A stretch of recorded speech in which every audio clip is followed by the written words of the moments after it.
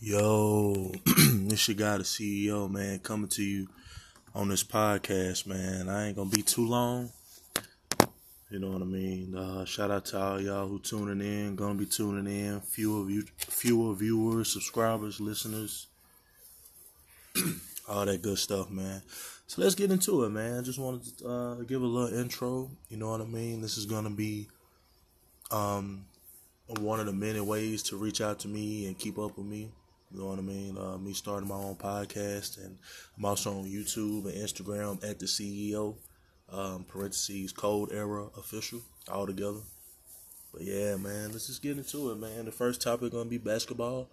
My thoughts on the Bucks and the Phoenix Suns playoff series, or series, and as well as the playoffs and things like that, and my thoughts on the upcoming season and all the free agent moves and whatever, and what have you. So first off, man, my thoughts on the Bucks and the Suns series, man. It was a great series overall.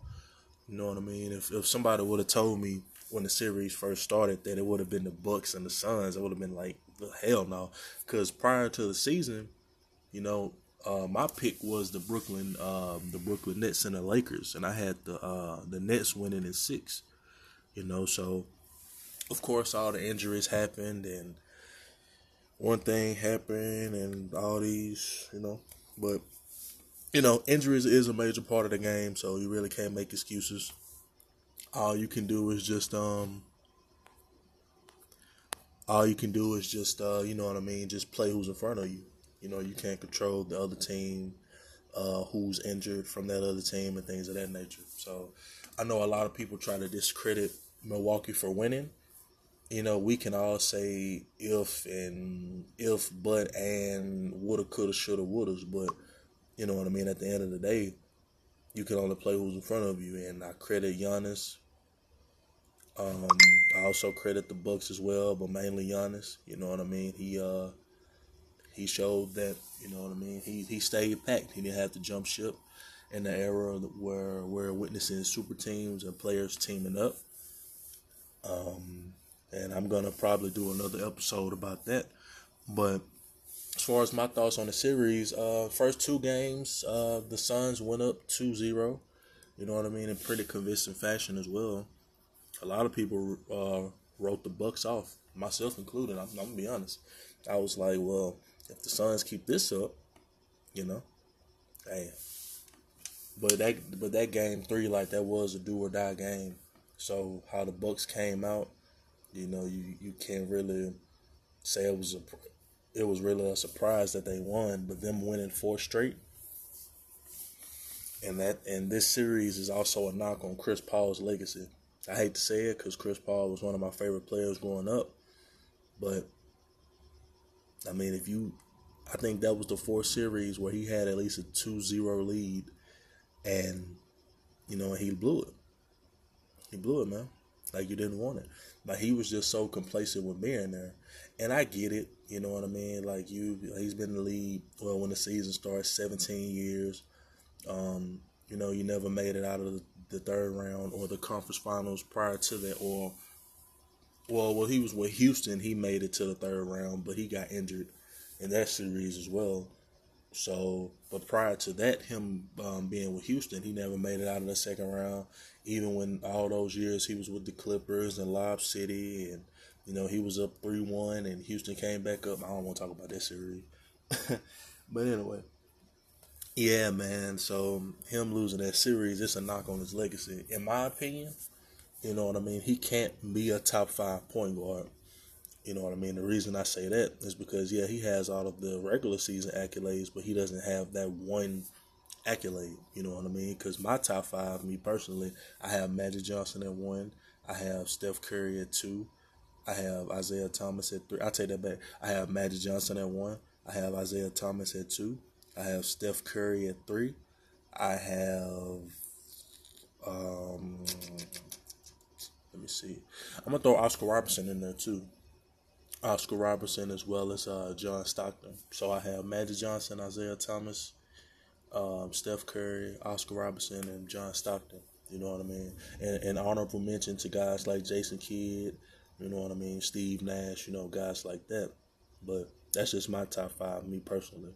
I don't think anybody's ever gonna top Magic, given his impact, what he accomplished, him coming in the league his rookie year and winning the finals and finals MVP, playing the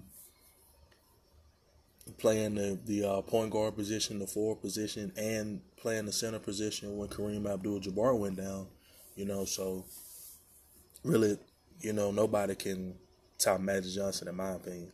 And second, Isaiah Thomas, because a lot of people sleep on Isaiah Thomas because of his history with Jordan and with things like that. But man, if you know Isaiah Thomas, you know that was a bad man. And the only other point guard, in my opinion, that was better than him was Magic. But no other point guard is better than Isaiah Thomas, given he was 6 feet, 6'1" at the most, in an era of big men. Don't get me wrong, he had a dominant front court, but he was the leader of those Piston teams, and he had a hell of a backcourt teammate with Joe Dumars, who's also from Louisiana. Shout out to Joe Dumars. But yeah, so, and last but not, third on my list is Steph the Chef Curry. You know what I mean? That guy there, man, he changed the game. Like, a lot of people don't give Steph his credit, like how you see the game is played and you see guys pulling up from half court as soon as they pass the half court line, like they're shooting the ball, and pretty much how the big man is pretty much obsolete in today's game. You can thank Steph Curry for that. A lot of people say that's a bad thing, but if you change the game, in my opinion, Steph Curry is on the top 5 impactful players ever.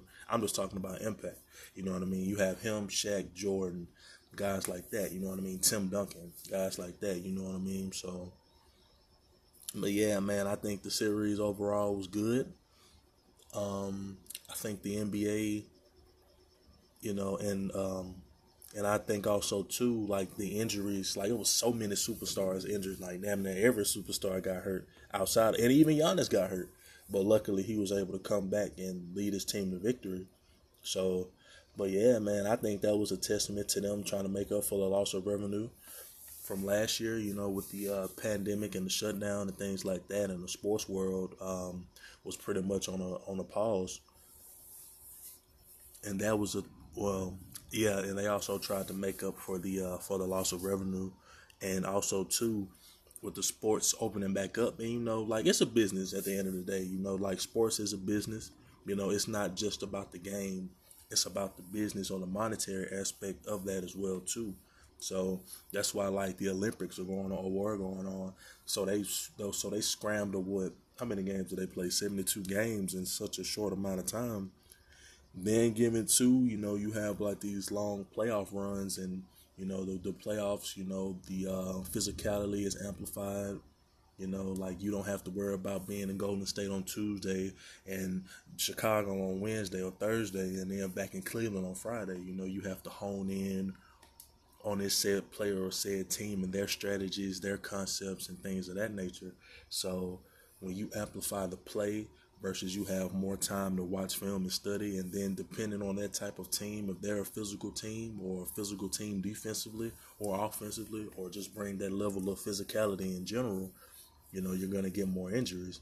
So I don't know when the season is going to start back, but this was the shortest turnaround in history from last year to now, from when the Lakers won in the bubble to when the season started. I think on December 22nd, I believe that's when the season started. So it was the shortest or the fastest turnaround in history. So that's not even a good 3 months. It's like 3 months right there. So yeah, man, we'll see how the season goes.